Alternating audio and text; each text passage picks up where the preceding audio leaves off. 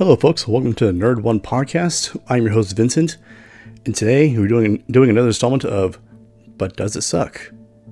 Today we're doing the Amazing Spider-Man 2.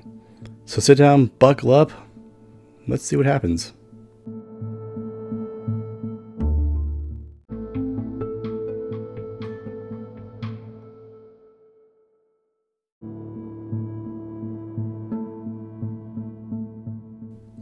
So, with all the rumors and hype and hope going around for the next Spider-Man movie, possibly being a live-action Spider-Verse, which you're kind of leaning towards it because, as we said in the past, they've gotten Jamie Foxx to come back as Electro for the Amazing Spider-Man 2.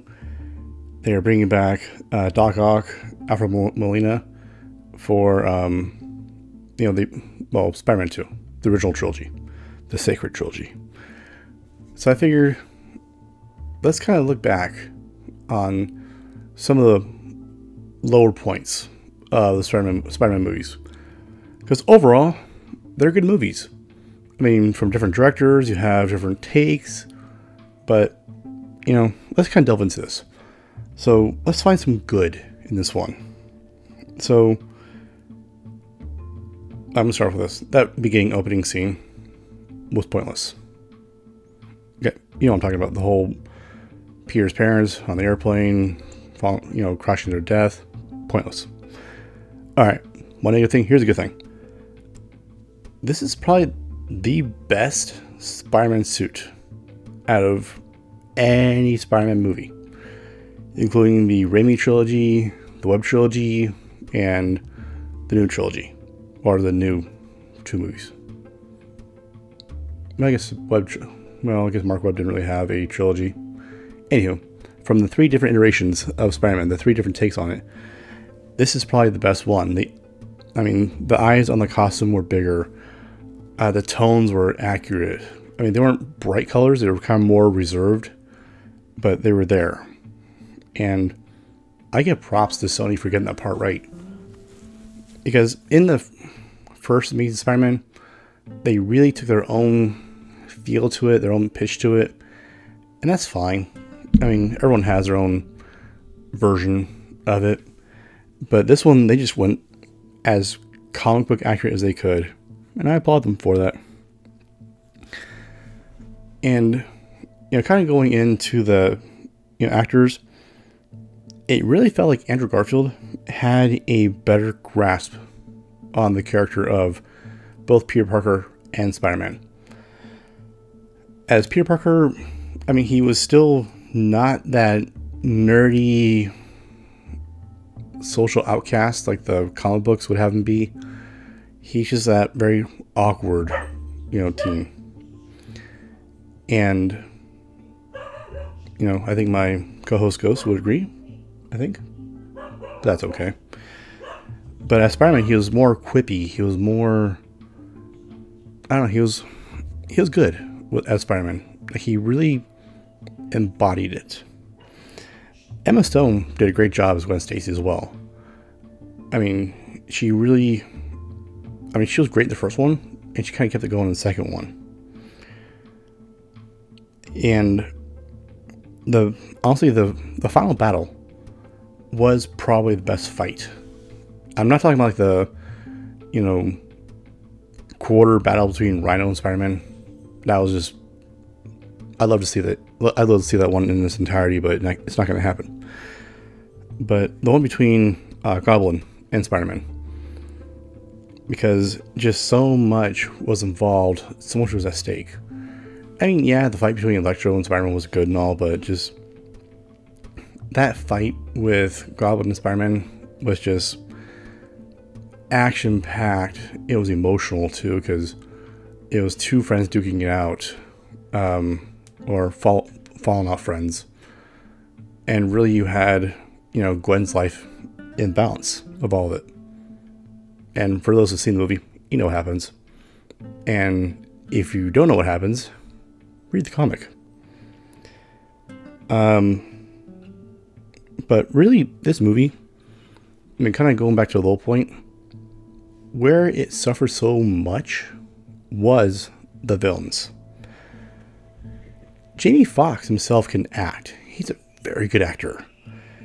But this part was just written so poorly for him.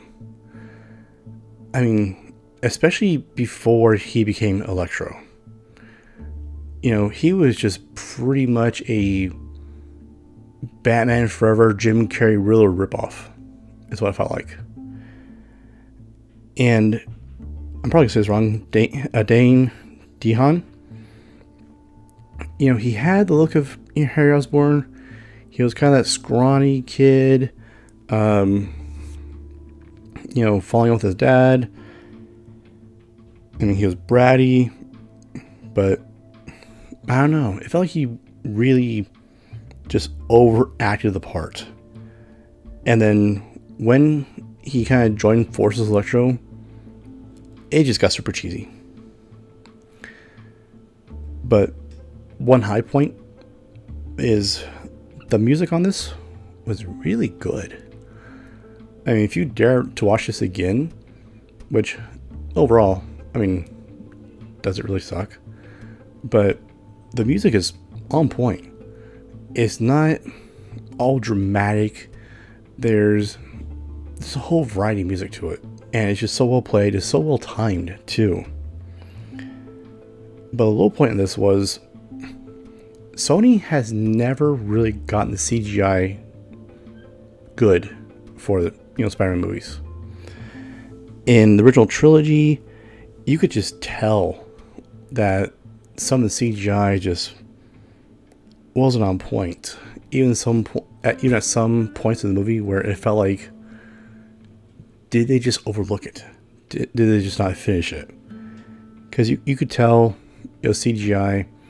One thing I'll give props to, Marvel and Disney's iteration of Spider-Man is, yes, a lot of CGI goes into it, but it's hard to tell CGI from a real thing. So they really got on point. But Sony, after 5 tries on the Spider-Man character, just, I don't know, they just couldn't really quite get it.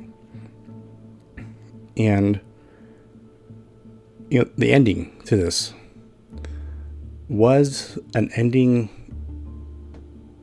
we actually have yet to get again. Because once again, if you don't know how it ends, I'm just going to spoil it for you. So Gwen dies in the end, and they really let you feel the impact of that. Because, I mean, throughout the first movie, Spider-Man and, Peter and Gwen are friends, and they become more, and, Captain Stacy dies, and you kind of feel that kind of somewhat bond them more, but also break them a little bit. In the second movie, you can tell that bond is there, but due to promises and responsibilities, Peter feels he can't be with Gwen, that he, basically says screw it. And you could feel that there's chemistry between the two actors, and there was. They did date, after the movie had wrapped. So you could tell the chemistry was real. So, yeah, the end of the second one, Gwen dies, and you could just feel the impact of it. And I really feel that Andrew Garfield gave a really good performance when all this happened. When Gwen dies and he realizes that she is dead, it hurts. And here's a little more fun fact as well. So, rumor has it, seen in multiple places, that they cut a part of the movie out. So, after, Peter, realizes Gwen's dead, he's mourning her death, his loss, he hears cackling coming from the top of the tower. It's Harry, who has regained consciousness. So, rumor has it that this was filmed, and it's not finished because, you'll figure out why here in a second. Apparently, he races back to the top of that tower and starts beating the living shit out of Harry, because he basically sees that Harry has killed his girlfriend, his one true love.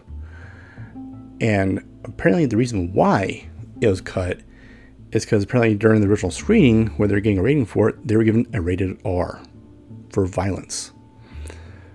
And they knew that a rated R Spider-Man movie would never fly. I mean, parents wouldn't let their kids go see a rated R Spider-Man movie.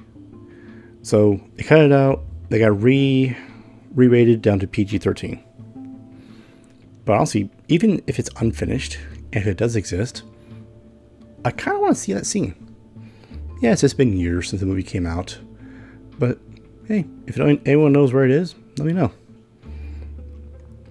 But I was fairly bummed, when the movie ended, because you got a really good scene between, Spider-Man and a very, very mechanized Rhino about to fight, and it cuts to black.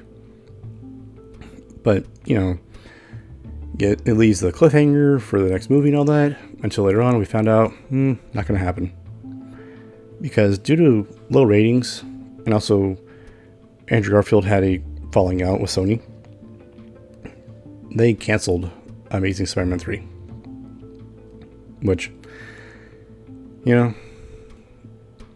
I wish it would have happened, just to kind of round it out, but it is what it is. And because of the dismal box office and some internal memos getting leaked out from Sony, Spider-Man found a new home over at Marvel Disney. Well, on loan to Marvel and Disney. But really, I'm hoping that, the whole Spider-Verse movie does happen. I mean, we got the animated one, which is phenomenal. It was just a good, fun time. So, from everything I've seen, it should happen. If they can get, Tobey Maguire, Andrew Garfield on board. Like I said, they already got Alfred Molina. They got Jamie Foxx on board. Maybe Kirsten Dunst. I don't know. But if they can kind of get these actors on board, actresses on board, I think they could do a very good live action Spider-Verse movie. And, with Disney's money and, everything Marvel's done so far for the MCU, I can see them pulling it off. But folks, that's all I got for this time. So once again, I am Vincent. This is Nerd One Podcast. Come find us on social media. We're still doing Twitter, Nerd15, Facebook and Instagram, and Nerd One Podcast. Or hit us up on our page. It's podpage.com/Nerd1 for everything Nerd One. But until next time, stay safe out there. Wash your hands, stay clean. We'll talk to you soon, and have a great day.